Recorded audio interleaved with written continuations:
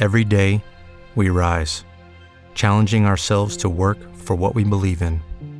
At U.S. Border Patrol, protecting our borders is more than a job. It's a calling. Agents answer the call, working together to keep our country and communities safe. If you are ready for a new mission, join U.S. Border Patrol and go beyond. Learn more at cbp.gov/careers. Aleluya. Gloria a Dios.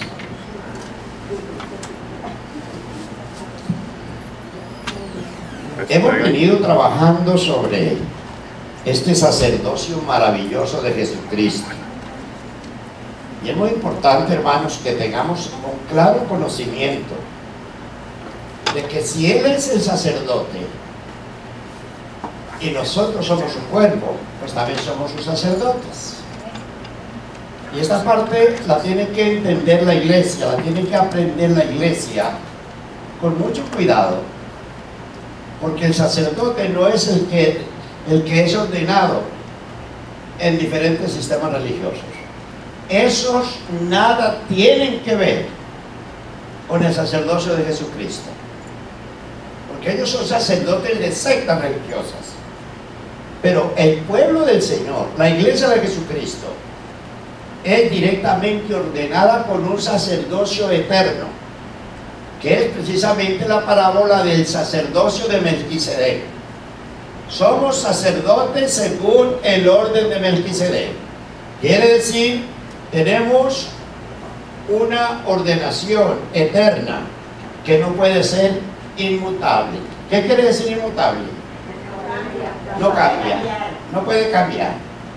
Entonces estamos hablando que en este sacerdote, Jesucristo, primeramente el Rey de Justicia, luego el Rey de Paz. Estuvimos hablando que el sacerdocio eterno de Jesucristo es directamente Él mismo. Óigame bien, ese sacerdocio es directamente Él mismo, o sea, Yahshua HaMashiach, que va a presentar el sacrificio a través de Cristo. O sea, quien ofrece el sacrificio es Yahshua HaMashiach, pero naturalmente usa el cuerpo físico que Dios le dio para que se presentara como uno de nosotros. Pero el sacerdocio real es Yeshua HaMashiach, el Mesías, el juez que vino a darnos la salvación y a ofrecer ya un sacrificio eterno, que es eterno. Este sacrificio es eterno, no es inmutable. Entonces, quien nos ministra por su Santo Espíritu, en quien hallamos plena misericordia, plena compasión y plena comprensión. O sea, Él nos comprende perfectamente. ¿Por qué? Porque Él, como vamos a ver, se hizo exactamente como uno de nosotros. Tomó todas nuestras condiciones, todo, absolutamente todo, lo de que cada uno de nosotros se lo hizo. Aún fue tentado en todo, con la diferencia de que Él no pecó. Porque si Él hubiera pecado, ahí estaría, como todos los espíritus muertos. Pero en Él no hubo pecado. Entonces vamos a empezar a leer las Escrituras para continuar. Entonces, ahí en el libro de los Hebreos, hermanito Miguel, por favor, me va a leer en el capítulo 2. Leamos de los versículos 17 al versículo 18 del libro de los Hebreos. Pónganle mucho cuidado a esta enseñanza, hermanos, porque verdad que cuando entendemos lo que esto significa, vamos a estar rebosando de paz, de gozo. Vamos a mantener una alegría eterna, una seguridad en la vida que estamos llevando. O sea, no va a haber esos ataques de dudas, de tristezas, de agonías, sino que vamos a entrar a conocer que como sacerdotes, según el orden de Melquisedec, tenemos una paz eterna, porque Él es el príncipe de paz, como lo leímos la semana pasada. Ahora, léame por favor Hebreos capítulo 2 versículos 17 y 18. Por lo cual debía ser en todo semejante a sus hermanos, para venir a ser misericordioso y fiel sumo sacerdote en lo que a Dios se refiere, para expiar los pecados del pueblo. Pues en cuanto él mismo padeció siendo tentado, es poderoso para socorrer a los que son tentados. Él fue tentado. O sea que nadie puede decir, no, sí, pues, él como él no fue tentado, pero que lo tiente como le dijo, porque el mismo Satanás lo desafió, sí, con relación a Job. Cuando le dijo, ¿no te parece que Job es un siervo de verdad? Ah, sí, porque él tiene todo, pero quítale todo, ¿sabes? Si verdad va a ser un siervo de verdad. Porque él no se guarda nada. Lo mismo hizo con Jesucristo. Él vino y lo tentó en todo. Y naturalmente Jesucristo tenía que pasar por todo eso, hasta la máxima expresión, porque todos nosotros estábamos bajo esa condición. Y por eso fue que leímos, por lo cual deberá ser en todo semejante a sus hermanos. Fíjense que es muy interesante que entendamos que Jesucristo es nuestro hermano. ¿Ustedes están claros en eso? ¿Por qué? ¿Ah? ¿Ah? Él es el primogénito, ¿entre quién? Entre muchos hermanos. O sea, Jesucristo es nuestro hermano mayor, el primogénito. Y miren qué cosa tan grande. Entonces, definitivamente yo soy hijo de Dios, soy hermano de Jesucristo. Y él es mi hermano mayor. Y hablamos entonces de esta función, de este sacerdocio, de este sacerdocio de Melquisedec. Dice, por lo cual ciertamente socorrió, por lo cual debía en todo ser semejante a sus hermanos, para venir y ser misericordioso y fiel sumo sacerdote. Porque a medida que vamos viendo, nos vamos a dar cuenta cómo fue el sacrificio de este sacerdote, que es muy diferente a los sacrificios que puede presentar cualquier otro sacerdote. Entonces, él mismo padeció. Y si él mismo padeció, entonces de nosotros él tuvo misericordia. Y ahí nos pegamos. Ok, Señor, yo sé mi debilidad, yo sé que yo soy una persona débil, yo sé que todavía tú tienes que hacer mucho trabajo, pero tú me dijiste que tus misericordias son nuevas cada mañana, que tus misericordias son eternas y que tú tuviste de mi misericordia. Y la prueba que la tuvo fue que nos escogió de todas esas multitudes, de los billones y billones de seres humanos. Nos escogió, nos sacó de ahí y nos trasladó a su reino y nos puso nombre. Y al ponernos nombre, automáticamente entramos entonces a formar parte de su hermandad. Él es el mayor, nosotros somos los menores. Entonces siga ahí mismo, hermanito, en el Hebreo. Pase ahí en la misma Hebreo 4. Hebreos capítulo 4, y me lee de los versículos 14 al versículo 16. Y aquí entonces volvemos a probar que él fue tentado en todo. A ver. Por tanto, teniendo un gran sumo sacerdote que traspasó los cielos, Jesús, el Hijo de Dios, retengamos nuestra profesión, porque no tenemos un sumo sacerdote que no pueda compadecerse de nuestras debilidades, sino uno que fue tentado en todo, según nuestra semejanza, pero sin pecado. Acerquémonos pues confiadamente al trono de la gracia, para alcanzar misericordia y hallar gracia para el oportuno socorro. Muy bien, ahí está bien claro. O sea, toda esta palabra la está dando el Señor con una tremenda claridad, para que podamos nosotros estar seguros como iglesia de la obra tan maravillosa que Él ha hecho. Ahora, hay una palabrita aquí que quiero que me expliquen. Dice, por tanto, teniendo un gran sumo sacerdote que traspasó, oiga bien, dice ahí, traspasó los cielos. Porque Él descendió. Eso, muy bien. Eso lo quería explicar. Al decir traspasó, quiere decir que Él salió del ámbito eterno, traspasó el ámbito eterno y vino a nosotros. Por ahí en otra parte dice que el que descendió a las partes más bajas de la tierra fue también el que resucitó. ¿Entienden? O sea, eso significa que Él salió del ámbito eterno y entró a los cielos. Ahora, estamos hablando de los cielos siderales, pero también estamos hablando de cada uno de nuestros cielos, porque aquí está el cielo y aquí está la tierra en cada uno de nosotros. Entonces también se está refiriendo, Él traspasó nuestra tierra. ¿Y cómo la traspasó? Con la espada de dos filos, que es la palabra de Dios, como habla ahí en Hebreos capítulo 4 y versículo 12. Es Hebreos 4, 12, hermanito. Porque la palabra de Dios es viva y eficaz, Exacto. y más cortante que toda espada de dos filos, y penetra hasta partir el alma y el espíritu, las coyunturas y los tuétanos, y discierne los pensamientos y las intenciones del corazón. Ahí fue donde se ocurrió esa tremenda obra de Él traspasar los cielos, el ámbito eterno, y entrar a la parte de los cielos y de la tierra, a través de la palabra, porque la palabra es Él mismo, ¿no ven? El mismo, y la palabra viva, el verbo, el logos. El logos es la palabra hebrea que significa el tratado de Dios con los hombres, la promesa de Dios hecha con los hombres. Esa palabra se hizo carne y habitó entre nosotros. Eso es traspasar entonces los cielos. El verbo de Dios, Jesucristo el Señor, se hizo carne y habitó entre nosotros. No solamente en el mundo, sino dentro de, porque ahora cada uno de los que recibimos la salvación y somos conocidos por Dios, automáticamente recibimos el Espíritu de Dios. Entonces ya entramos realmente a formar parte de esa iglesia del Señor, del cuerpo de Jesucristo. Bendito sea su nombre.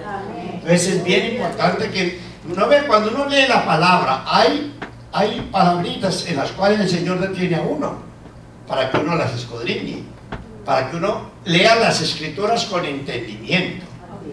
No podemos leer las escrituras como papagayo ahí por leer un periódico. Hay momentos que uno está leyendo y pone el Espíritu, lo detiene a uno ahí. ¿Cierto que eso les pasa a ustedes también? Porque a mí me pasa cada rato. Y digo, oh, y esta palabra, mire, y me pongo a analizarla, y esa palabra es la que va a revelar todo el mensaje que Él tiene para nosotros. Una sola palabrita. Por eso hay que leer la palabra con entendimiento. Dice, fue tentado en todo según nuestra semejanza. ¿Alguno de ustedes ha sido tentado de vez en cuando? Hemos sido tentados, por ejemplo, todos los días. Todos los días. Así que, hermanos, esto es muy interesante que lo entendamos. Mire lo que pasó acá, por ejemplo, ahí en el libro de Lucas 4:13. Como Él mismo, fíjense que Él pasó por todo.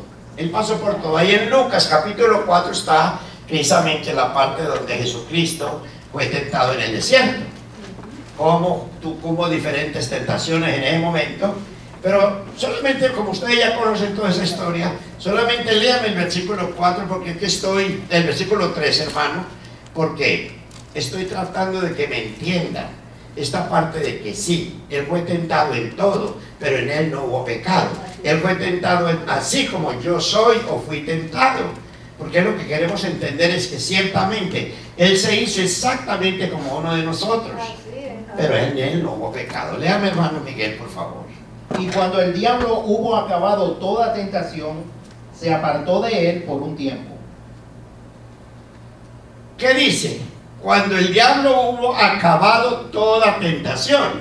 Entonces se está refiriendo en todas las formas. En todas las formas. ¿Quién sabe qué prepararía esa cosa para tentar al Señor? Porque lo llevó al templo, porque lo llevó a la montaña más alta, porque le ofreció los reinos de la naturaleza, porque le ofreció que si se postrara le adoraba. Estuvo en todas las formas tentándolo para ver entonces cómo lo hacía caer. Escrito está. Miren hermanos la forma de destruir al enemigo. Escrito está.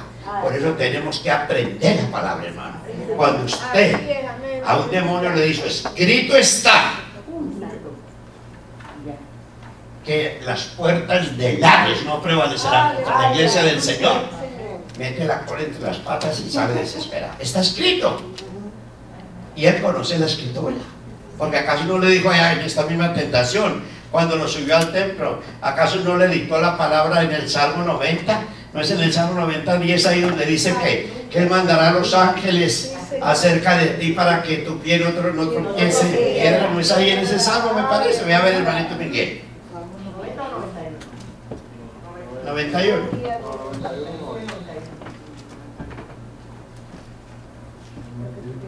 91, versículo 10 en adelante, ok.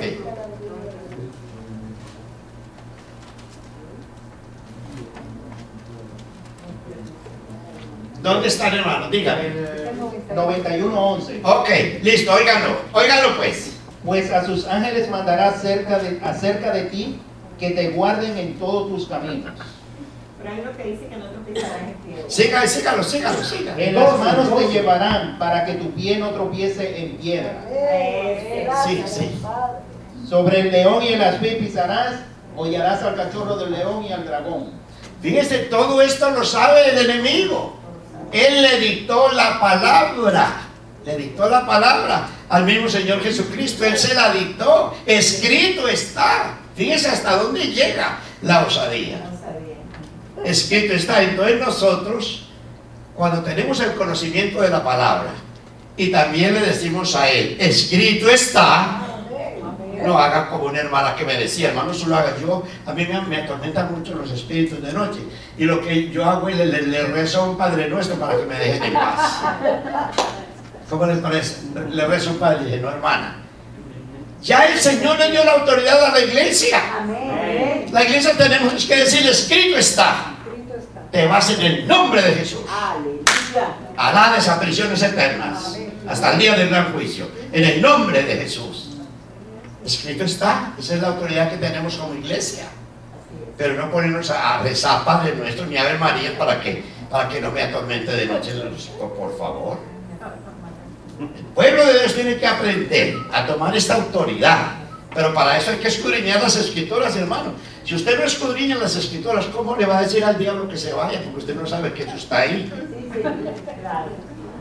Dígame, hermano. Pastor, no solamente de escudriñarla y saberla, sino actuarla en el momento. Porque yo conozco hermanos en Cristo que saben de la palabra, maravilloso. Pero le llegan tormentos de eso y son peores que unos niños. Bueno, ahí hay que tener cuidado. ¿Por qué? Por dos razones. Primero, a veces Dios nos ha dado el poder. Ya lo tenemos en la palabra. Pero no tomamos ese poder con autoridad.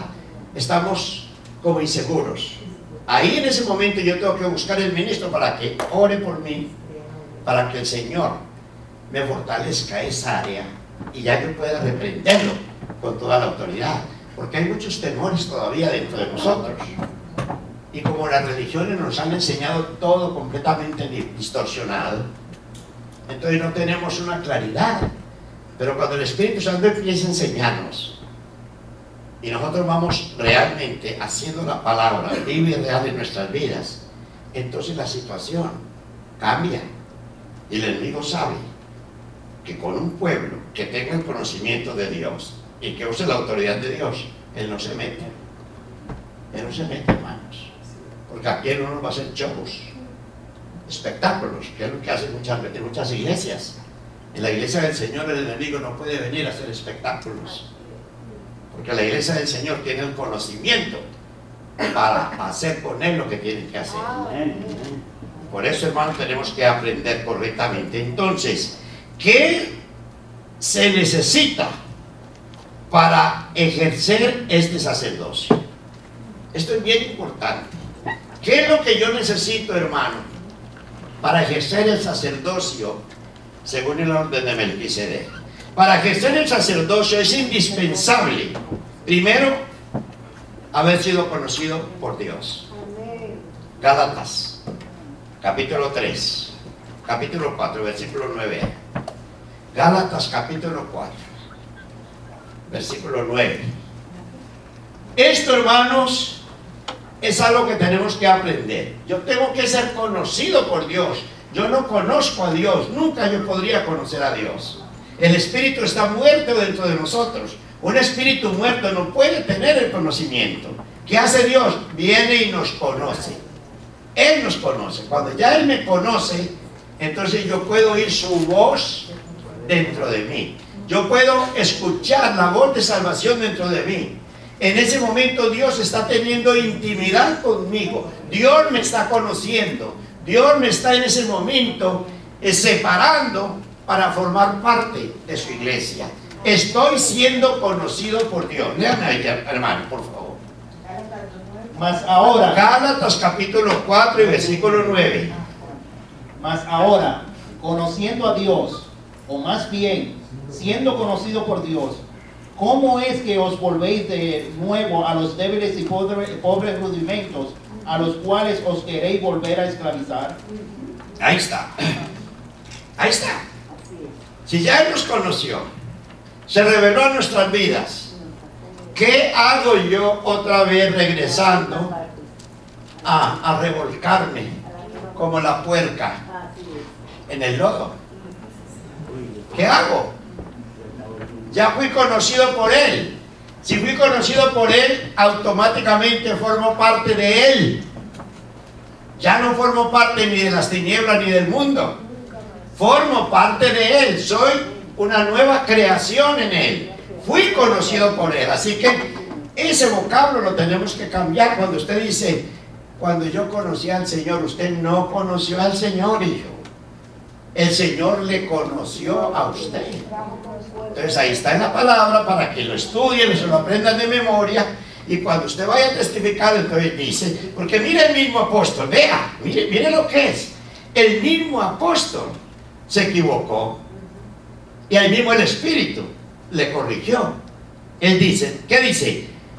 Cuando yo conocí al Señor. Cuando él dijo, cuando yo conocí al Señor, ahí mismo el Espíritu le corrigió y dijo, no, cuando fui conocido por el Señor, fíjese, él no sabía hasta ese momento que el Espíritu le reveló. Él no sabía, él creía que él había conocido al Señor.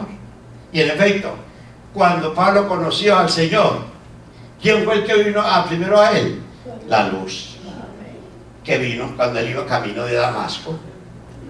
Entonces fue el Señor que vino a él, no, Pablo no fue a él, el Señor vino a él y lo conoció. Entonces es tan lindo, hermano, porque es que a todos nos enseña el Señor.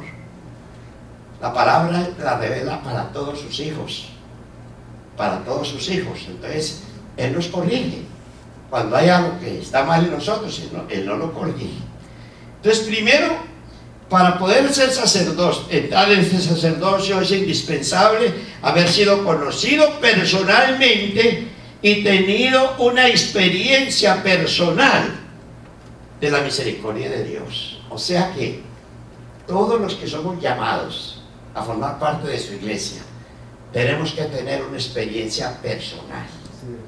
Y cada uno la tenemos, hermano. Mire, yo estoy seguro que todos ustedes, todos, pueden testificar cuando el Señor vino a sus vidas. Todos nosotros tuvimos una experiencia, sea la que sea. A uno nos puso a berrear, a otros a patalear, a otros se les reveló, a otros les habló literalmente al Espíritu. Bueno, en tantas formas, pero todos sin excepción tuvimos una experiencia. Que eso es precisamente una condición indispensable para yo estar seguro de que formo parte de ese sacerdocio. Una experiencia personal de la misericordia de Dios, obrando en nuestra propia vida. Porque Él tiene que obrar primero en cada uno de nosotros. Él no obra en la iglesia primero, no. Él obra individualmente. Y una vez que Él obra individualmente, entonces va formando su iglesia. Y entonces ya va trabajando también con toda la iglesia. Pero Él obra individualmente primero en cada uno de nosotros. Pues así tendremos una fe absoluta en el poder de Dios. Cuando cada uno de ustedes, por ejemplo, la experiencia mía fue tremenda. Ahora después vino un ataque en el cual el enemigo me quiso olvidar de esa experiencia tan tremenda que yo tuve. Entonces cogió y me presentó una película de mi vida desde chiquitico, desde niño. Y cuando terminó de la película me habló audiblemente y me dice: ¿tú crees que la sangre de Jesucristo tiene poder para perdonar de todo? Yo no sé qué todo, porque yo viví toda la vida en un convento, yo no conocía el mundo, pero él hizo eso. La vida mía como camellos blancos, como elefantes blancos, ¿sabes? En tal forma que yo no, pues imagínense. Cuando él terminó de hablar, entonces oigo la voz del Señor que me dice: todo eso ya fue borrado con mi sangre. Todos tus pecados te los perdoné. Y mañana te voy a mostrar el estado de tu alma. Y yo me acosté a dormir tranquilo. Me levanté a las 6 de la mañana porque iba al localito de la iglesia a orar. En esa mañana había caído una nevada de 6 pulgadas, hermano. Cuando yo veo esa nevada, nadie había pisado. Cuando yo veo esa nieve toda blanquita, blanquita, me dice: así es el estado de tu alma. Lo que me había dicho la noche anterior. Eso es ser un Dios real en la vida de Dios. Cada uno tiene esas experiencias, unos en una forma, otros en otra, pero eso es lo que nos mantiene en esa fe segura, en esa seguridad, porque en el camino uno se va a encontrar muchos tropiezos, y cuántos tropiezos que muchas veces a uno lo ponen a dudar. A uno lo ponen a dudar cuando vienen esos ataques. A veces uno pierde, queda uno que no sabe, como si le hubieran dado un tremendo golpe en la cabeza que lo dejó a uno viendo estrellas. Sin embargo, cuando uno se recuerda de estos testimonios, de lo que Dios hizo en la vida de uno, la fe de uno permanece firme. O sea que esto es muy importante para poder entender que si somos verdaderamente esos sacerdotes de Dios. Ahora, Él manifiesta a través de este sacerdocio el amor y la misericordia. O sea, el pueblo de Dios, la iglesia del Señor, tenemos que tener el amor y tenemos que tener la misericordia y también la compasión. Esos son los frutos del sacerdocio de Melquisedec: amor, misericordia y compasión. El sacerdocio de Melquisedec tiene que abarcar esos 3 frutos: amor, misericordia y compasión. Y es muy real, porque es que a mí nadie me puede señalar mis defectos, porque entonces yo también señalo los suyos, pues todos tenemos defectos. Entonces, en el sacerdocio de Melquisedec no se juzga a nadie, no se señala a nadie, no se hace acepción de personas, de nadie. ¿Por qué? Porque todos estamos en la misma olla. Todos estamos siendo batidos por el mismo espíritu en la misma olla. Él está preparando esas vasijas de barro, preparándolas para llevarlas a un estado de perfección. Y somos todos, no es uno solo, somos todos. Y todos tenemos defectos, y todos tenemos caídas, y todos tenemos muchas condiciones muy extrañas que se manifiestan en nosotros, y muchas veces creer que las teníamos, pero eso al Señor lo tiene sin cuidado, porque la obra del Señor a través de su Espíritu es destruir toda naturaleza contraria que hay de nosotros interiormente y llevarnos a la perfección. La iglesia de Jesucristo trabaja, o el Espíritu Santo trabaja interiormente, en la obra interior. Las religiones trabajan en lo exterior.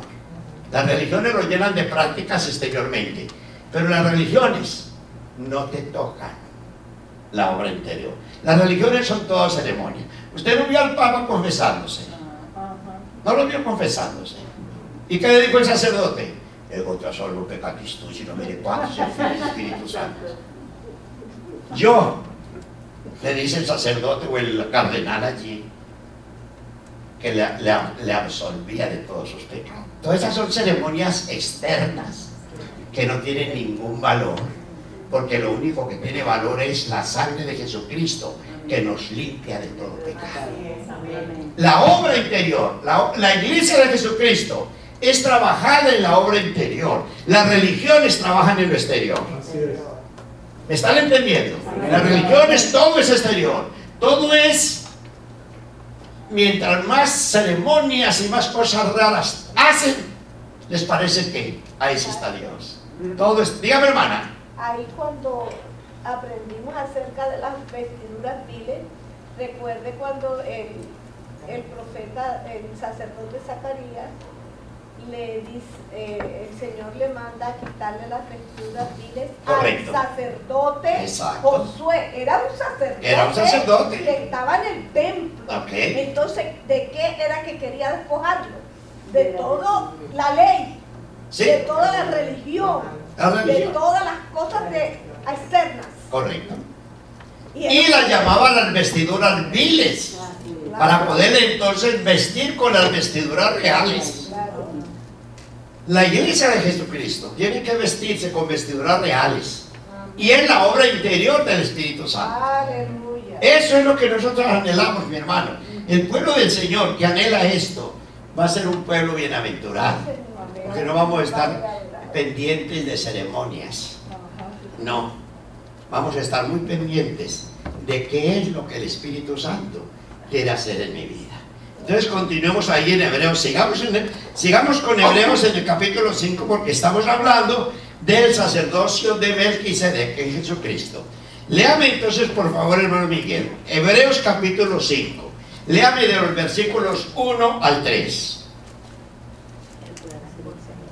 Porque todo sumo sacerdote tomado de entre los hombres es constituido a favor de los hombres en lo que a Dios se refiere, para que presente ofrendas y sacrificios por los pecados, para que se muestre paciente con los ignorantes y extraviados, puesto que él también está rodeado de debilidad, y por causa de ella debe ofrecer por los pecados, tanto por sí mismo como también por el pueblo. Aquí está hablando de sacerdotes físicos. Los sacerdotes que en esa época tenían que ofrecer el sacrificio por ellos mismos y por el pueblo. El sacerdote tenía que purificarse completamente, porque el sacerdote podía entrar una sola vez al lugar santísimo a expiar los pecados del pueblo, pero antes de que él entrara al lugar santísimo, él tenía que expiar sus propios pecados, porque si él no expiaba sus propios pecados, entonces cuando entrara al lugar santísimo, la presencia de Dios lo mataba. Entonces ellos tenían que usar una soga. Cuando ellos iban a entrar allá, les ponían una soga larga, y entonces él iba tocando las campanitas y tirando la cola larga y tocando las campanitas, porque iba a entrar al lugar santísimo, porque no se sabía, si no había sido su expiación correcta, lo tenían que sacar muerto, lo sacaban muerto. ¿No ven? Entonces allá, él, si no lo sacaban muerto, entonces expiaba los pecados del pueblo por un año y ofrecía los sacrificios por un año, ¿entiende? Pero esos eran los símbolos. Ahora vamos a seguir viendo que ya entonces, cuando el verdadero sacerdote, que es Jesucristo, ofrece su sacrificio, ya no se necesita más sacrificios, porque ya eso lo vamos a ver. Entonces dice que, y aquí habla de que el sacerdote tiene que mostrarse paciente, dice, para ofrecer el sacrificio por los pecados ajenos. Se muestra con paciencia con los ignorantes y extraviados. ¿Por qué los ignorantes y extraviados? No tienen conocimiento. Porque no tenían conocimiento. Ignoraban, y al ignorar se extravía. El pueblo perece por falta de conocimiento de la palabra. Entonces por eso se llaman ignorantes y extraviados. Entonces el sacerdote tenía que tener misericordia y compasión de ellos. ¿Por qué? Porque él también era un sacerdote y también estaba extraviado. ¿No ve? Que ahí era con todos. Ahora, luego dice en el versículo 3, y por causa de ella debe ofrecer por los pecados, tanto por sí mismo como también por los del pueblo. Así que esa era la ley. Esa era la ley. Ahora, vamos a ver un ejemplo. Vamos a ver un ejemplo de lo que es, por ejemplo, un religioso. Un religioso que solamente ve lo exterior. Y vamos a ver la obra del Señor mirando lo interior. Entonces vamos a ver esto allí en el Evangelio de Lucas. No, un momentico, no. Vamos a ver en el Evangelio de Lucas, en el capítulo 7. Vamos a ver entonces sobre la mujer pecadora. Aquí está en el capítulo 7, versículos 36 al versículo 47. Me lee todo para que tengamos la idea. Y des en cuenta en la lectura que la misma lectura nos va a instruir de lo que les estoy explicando. Ahí en el versículo 36 en adelante hasta el 47 vamos a ver entonces el diálogo entre Jesús y el fariseo, el religioso. Aquel que invita a Jesús, que no le ofrece nada, no le lava los pies, no le da un beso, y de aquella pecadora que era una tremenda pecadora, que en su arrepentimiento entonces viene y se postra. Lean todo, hermanito Miguel, para que entiendan la parábola y nos demos cuenta realmente lo que el Señor nos quiere enseñar. Uno de los fariseos rogó a Jesús que comiese con él, y habiendo entrado en casa del fariseo, se sentó a la mesa. Entonces una mujer de la ciudad, que era pecadora, al saber que Jesús estaba a la mesa en casa del fariseo, trajo un frasco de alabastro con perfume, y estando detrás de él a sus pies, llorando, comenzó a regar con lágrimas sus pies, y los enjugaba con sus cabellos, y besaba sus pies, y los ungía con el perfume. Cuando vio esto el fariseo que le había invitado, dijo para sí: si fuera profeta, conocería quién y qué clase de mujer es la que le toca, que es pecadora. Entonces, respondiendo Jesús, le dijo: Simón, una cosa tengo que decirte. Y él le dijo: di, maestro. Un acreedor tenía 2 deudores. El uno le debía 500 denarios y el otro 50. Y uno teniendo ellos que pagar, y no teniendo ellos con qué pagar, perdonó a ambos. Di pues, ¿cuál de ellos le amará más? Respondiendo Simón dijo: pienso que aquel a quien perdonó más. Y él le dijo: rectamente has juzgado. Y vuelto a la mujer, dijo a Simón: ¿ves esta mujer? Entré en tu casa y no me diste agua para mis pies, mas esta ha regado mis pies con lágrimas y los ha enjugado con sus cabellos. No me diste beso, mas esta, desde que entré, no ha cesado de besar mis pies. No ungiste mi cabeza con aceite, mas esta ha ungido con perfume mis pies. Por lo cual te digo que sus muchos pecados le son perdonados, porque amó mucho. Mas aquel a quien se le perdona poco, poco ama. ¿Cómo les parece? Mire el religioso. Mire aquel que se cree justo. Y esto es lo que el Señor quiere que entendamos. Que nosotros no conocemos el interior de nadie. Que nosotros no tenemos derecho a señalar a nadie. Porque el único que conoce el corazón es el Espíritu Santo de Dios. Fíjese, se atrevió a juzgar al mismo Señor Jesucristo. Al mismo Maestro lo juzgó este fariseo. Y fíjese el juicio que trajo. Si este fuera un profeta, se daría cuenta con qué clase de rata se ha metido. Porque eso fue lo que le quiso decir, que eso era lo peor, lo que estaba allí. Desen ustedes cuenta que cuando el Señor nos está instruyendo, es porque Él no quiere ver esto más en su pueblo. Él no quiere ver juicios incorrectos en el pueblo de Dios. Porque la sangre de Jesucristo nos limpió de todos nuestros pecados. Y que aunque hayamos sido pecadores, al por mayor y al de tal, ya eso no cuenta para Dios, porque en la sangre de Cristo todos nuestros pecados fueron perdonados. Entonces fíjese, Él invita a Jesús. Los religiosos también lo invitan. ¿Acaso no se llaman cristianos?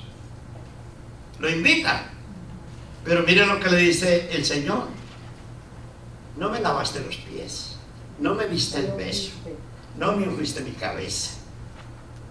Le dice todo. ¿Por qué? No hubo obra interior en ti. Lo tuyo solamente es exterior. No hay vida, no hay nada. Pero ella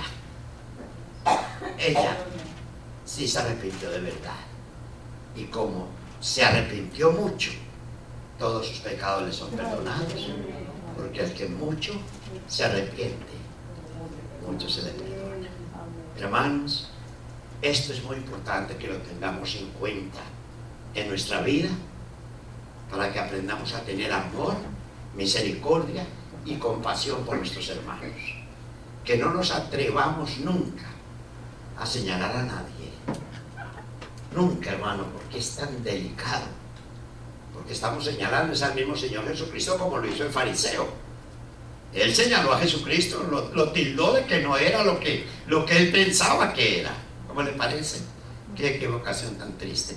Y qué pérdida de tiempo, qué desperdicio invitar al Señor Jesucristo y en lugar de recibir lo que el Señor Jesucristo me imagino que le iba a dar, no se lo pudo dar, pero se lo dio a quien tenía el corazón preparado para recibir. Cuidado con esto, hermanos. A veces somos tan soberbios y nos creemos tan importantes que perdemos lo que el Señor nos quiere dar. Perdemos las bendiciones porque nos creemos que somos más que todos. Y ahí es donde el Señor dice: un momentico, al soberbio lo miro de lejos, un momentico, y perdemos lo que Dios tiene para con nosotros. Así que esta clase es muy importante. Esta clase del sacerdocio es supremamente importante. Todavía me falta tiempito, qué bueno. Léame entonces, léame otro problemita, hermano. Léame otro problemita sobre lo mismo. Léame a Lucas capítulo 22. Vamos a ver otro problemita que ocurrió también con un discípulo del Señor. Entonces, mire lo que ocurre ahí. Que todos nosotros podemos tener muchas luchas. Y miren lo que el Señor le dijo a Pedro. Busca ahí en Lucas capítulo 22, léame del versículo 31 al 32, por favor.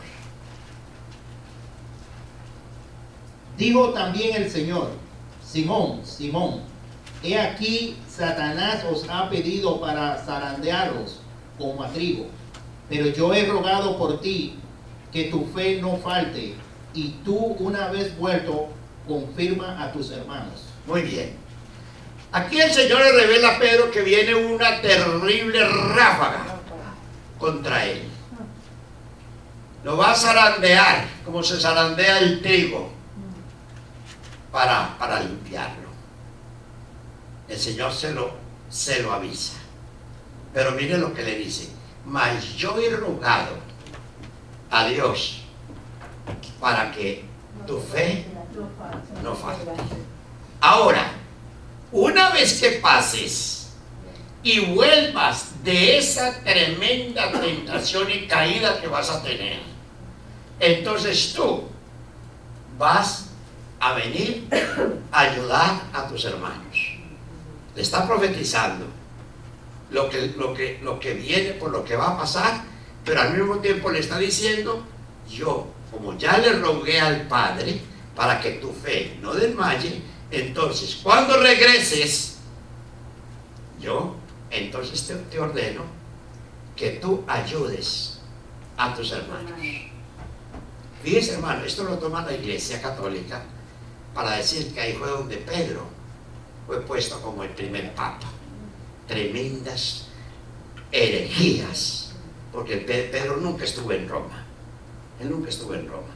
Y luego ahí no tiene nada que ver, porque ustedes saben que el Señor claramente le dijo a Pedro: tú eres Petro, que yo se los expliqué, una piedra chiquita pero prendida, un pedazo, una piedra pequeñita, pero sobre esta Petra yo edificaré mi iglesia, diciendo: sobre la roca que soy yo voy a edificar mi iglesia, y las puertas del Hades no prevalecerán contra ella. Esto nada tiene que ver con esto. Simplemente el Señor le estaba indicando a Pedro: mira, vas a pasar una tremenda prueba, pero yo te voy a sacar de ella. ¿Y cuál prueba? Terrible. La prueba más espantosa, porque renegó, blasfemó del Señor, lo negó. Fue peor que lo que hizo Judas, porque Judas era un hombre avaro, y él lo que quería es cogerse las 30 moneditas, porque él decía: bueno, como él es Dios, él se va a librar. A él no lo van a crucificar. Pero Pedro lo negó 3 veces. Entonces ya el Señor sabía, y por eso se lo dijo: no, Pedro, es que antes de que el gallo cante tú me vas a negar 3 veces. Ya se lo había dicho. No, Señor, yo voy contigo hasta la puerta. No, Pedro, no es así. No es así, porque el diablo te pidió para zarandearte. ¿No ven? Entonces, todos tenemos en nuestras vidas estos momentos cuando somos zarandeados. Pero ya como hijos de Dios, el Señor nunca nos va a abandonar. Siempre, aunque pasemos las 1001 noches, como les digo yo. Cuando hablo de las 1001 noches, porque yo leía en mi tiempo por allá las cosas de Aladino y la lámpara maravillosa. Pues les explico para que digan: este bueno se lo haga porque sale con eso. Pues es que las 1001 noches es algo tremendo, ¿no? A veces en la vida cristiana nos toca pasar momentos supremamente difíciles, muy difíciles. Entonces, ¿qué ocurre? Que si no estamos sólidos, firmes en la roca, podemos fallar en la fe, como ha pasado con muchos, ¿me entienden? Y nosotros también hemos pasado yo he pasado, hermano. Yo una vez fue tan terrible que yo dije: oh, yo sí que creí que estaba en la verdad, y ahora soy nada. Yo me sentí ya, hermano, como la peor escoria, porque todo el mundo hizo conmigo y me cogieron como un balón de fútbol, hicieron conmigo lo que les dio la gana. Y al final yo dije: no, pero si yo creí que Dios verdaderamente me había hallado. No, por favor, yo me quedé. Cogí mi pasaporte y salí y me fui para Colombia, sin 5. Porque creí que todo se había acabado, hermano. Y allá me habla el Señor y me dice: con las pocas fuerzas que te quedan, vuelve y vete a tal parte. Con las pocas fuerzas que te quedan. Él sabía que ya no tenía fuerza. Sí. Y esa fue la forma como me volvió a respetar. Entonces, yo he vivido esta experiencia. Lo que yo les estoy enseñando, hermano, es mi testimonio. Yo les estoy enseñando otra cosa, hermano. Yo he vivido todo esto. Entonces, por eso puedo enseñar. O sea, cuando yo lo veo a ustedes en esa aflicción, ustedes creen que a mí se me revuelca todo lo que yo he vivido también. Yo digo: Señor, ayúdale, que no vaya a desmayar, porque sé lo que es eso. Pero el Señor nunca nos va a dejar, hermano. Nunca. Aunque pasemos por el valle de sombra y de muerte, que eso ya es bíblico. Aunque pasemos por el valle de sombra y de muerte, no temerá mal alguno. Diga. No, que es un solo valle. Es un solo. Sombra de muerte. Sombra de muerte, sí, es un solo valle. Es un solo valle, sí. Así, el valle de sombra. Es un son dos. Ah, qué bueno. Entonces llegamos más rápido. Es uno solo. Yo creo que eran dos. Muy bien, gracias, hermano. Muy bien. Como Pedro fue el que más falló, cuando todos le negaron al Señor, y salieron corriendo. Él necesitó más misericordia que los demás. Por eso Dios lo escogió para ayudar a la restauración de sus hermanos, ya que él iba a tener más compasión, comprensión y misericordia. ¿Por qué le tocó pasar eso? Él lo vivió. Y ese es el proceso del Espíritu del Señor con su iglesia. Ese es el proceso. Y cuando pasamos por estos momentos y nos levantamos, es ahí donde el Señor nos usa con poder, porque pasamos la prueba.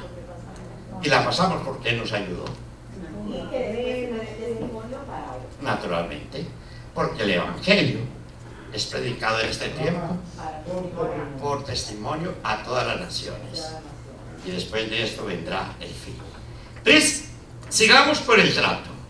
1 Corintios capítulo 1. Y miremos, hermanos, porque también aquí el Señor nos habla de que Él nos escogió no porque éramos muy importantes, muy sabios, de muy buena familia, muy lindos. Y miren entonces lo que Él nos dice ahí en 1 Corintios. Y estoy hablando a la iglesia porque el Señor quiere que la iglesia entienda que tenemos que ser humildes, tenemos que ser un pueblo agradable a Dios, y para eso tenemos que ser humildes, porque la soberbia Dios no la tolera. Y entonces dice ahí, hermanito, por favor, en 1 Corintios capítulo 1, de los versículos 27 al 31, y oigan lo que nos dice. Sino que lo necio del mundo escogió Dios para avergonzar a los sabios, y lo débil del mundo escogió Dios para avergonzar a lo fuerte. Y lo vil del mundo y lo menospreciado escogió Dios, y lo que no es, para deshacer lo que es, a fin de que nadie se jacte en su presencia.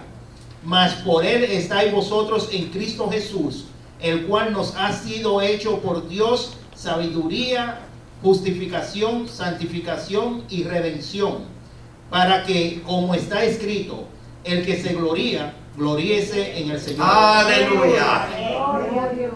Ahí está bien claro, hermanos. Miren de dónde nos sacó. Y miren lo que dice. Nos hizo, ¿qué nos hizo? En el versículo 30 dice: nos hizo, por Dios nos hizo sabiduría, nos hizo justificación, nos hizo santificación y nos hizo redención. O sea, nos formó ya parte de su cuerpo, parte de su iglesia, parte de su cuerpo, parte de su iglesia. Entonces, no fue a todos aquellos que se creyeron. El Señor Jesucristo, ¿a quienes escogió? Él se fue y cogió pescadores, gente ignorante, humildes. No se fue a los preparados. No. Así. ¿Por qué? Porque Él nos hizo sabiduría, o sea que Él, la obra de su Espíritu es hacernos sabiduría. Él nos justificó a través de su sangre, somos justos. Él nos santificó a través de su Espíritu. Así que Él nos lleva a ser semejanza suya. Él nos lleva a ser un cuerpo perfecto. A eso nos lleva el Señor. Y por eso es que es tan interesante cuando escudriñamos las Escrituras y Dios puede tratar con nuestras vidas. El sacerdocio de Melquisedec es una herencia eterna. Es una herencia eterna. Es una herencia inmutable. ¿Qué quiere decir inmutable? No cambia. Eres sacerdote según el orden de Melquisedec, porque el sacerdocio de Melquisedec es eterno. Ese sacerdote es inmutable. Ese sacerdocio no cambia. Óigame bien. El cual garantiza la completa redención de todo nuestro ser, alma, espíritu y cuerpo. El sacerdocio de Melquisedec garantiza la completa redención en nosotros, espíritu, alma y cuerpo. Porque nuestro cuerpo va a resucitar cuando suene la final trompeta. Se va a unir con nuestro espíritu que está en el ámbito eterno de luz, y entonces formamos un alma viviente con nuestro espíritu y con nuestro cuerpo, alma viviente por la eternidad, un cuerpo glorioso como el cuerpo de nuestro Señor Jesucristo.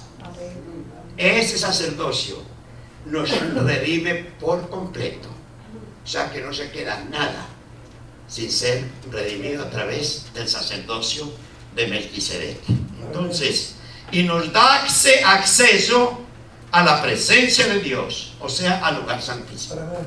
Tremendo. Nos da acceso, quiere decir, tenemos libre entrada, oiga, tenemos libre entrada a la presencia de Dios. Tenemos libre entrada, ¿por qué? Porque nuestro espíritu, alma y cuerpo son restaurados a través de este sacerdocio de Melquisedec. Este es el pueblo de Dios, esta es la iglesia de Dios.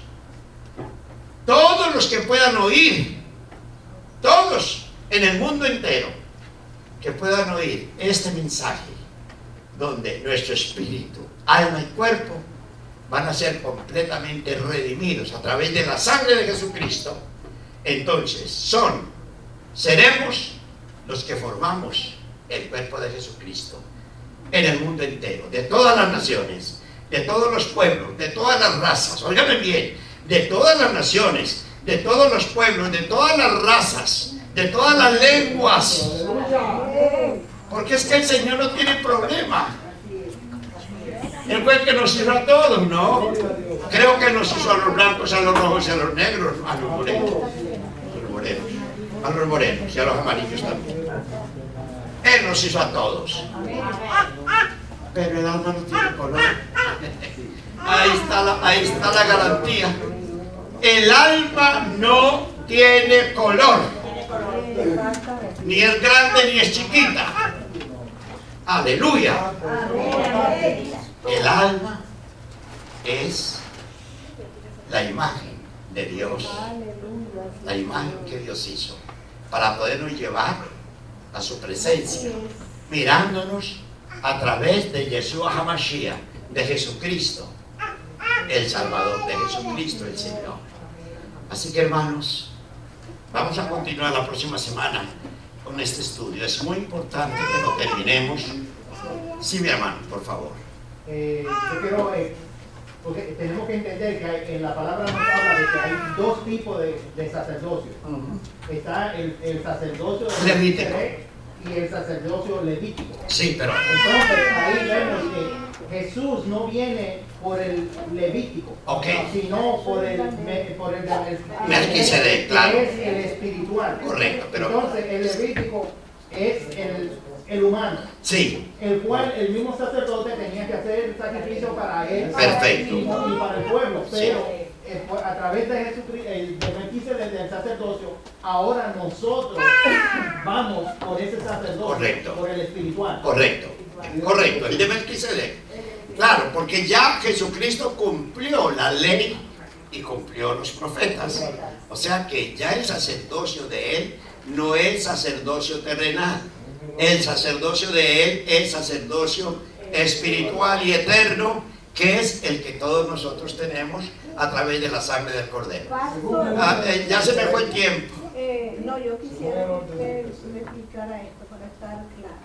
La palabra de Dios es espíritu y es verdad. Amén. Entonces, Es espíritu y es vida. Es verdad. Eso quiere decir que es realidad. Claro. En la carne es realidad. Sí. Entonces, siendo claro el sacerdocio de Melquisedec, el sacerdocio espiritual que nosotros tenemos que primeramente dejar que se dé nuestra vida, el sacerdocio levítico también nosotros lo ejercemos como sacerdotes, como reyes y sacerdotes. Pero ya en el ámbito. En el ámbito. Ya en el ámbito, sí. Ok. Eso, hermana Sonia, como va a venir en la siguiente explicación, no quiero entrar porque eso nos va a demorar y ya terminé la clase. Pero esto es muy importante porque, claro, Jesucristo vino, cumplió la ley y cumplió los profetas y los salmos. Ya Él lo hizo. Ahora, Él nos injertó en su cuerpo. Somos sacerdotes, como Él es sacerdote, según el orden de Melquisedec. ¿Qué estamos haciendo ahora? Estamos haciendo la función, pero es una función espiritual, aunque físicamente tenemos que ejercerla, pero es una función completamente espiritual. Pero ya de esto hablaremos más. Tengan la bondad del hermano que está encargado de venir entonces a continuar. Vamos a ponernos de pie en estos momentos. Dios les bendiga. Gracias a todos por venir y por escuchar esta clase. With the Lucky Land Slots, you can get lucky just about anywhere. This is your captain speaking. We've got clear runway and the weather's fine, but we're just going to circle up here a while and get lucky.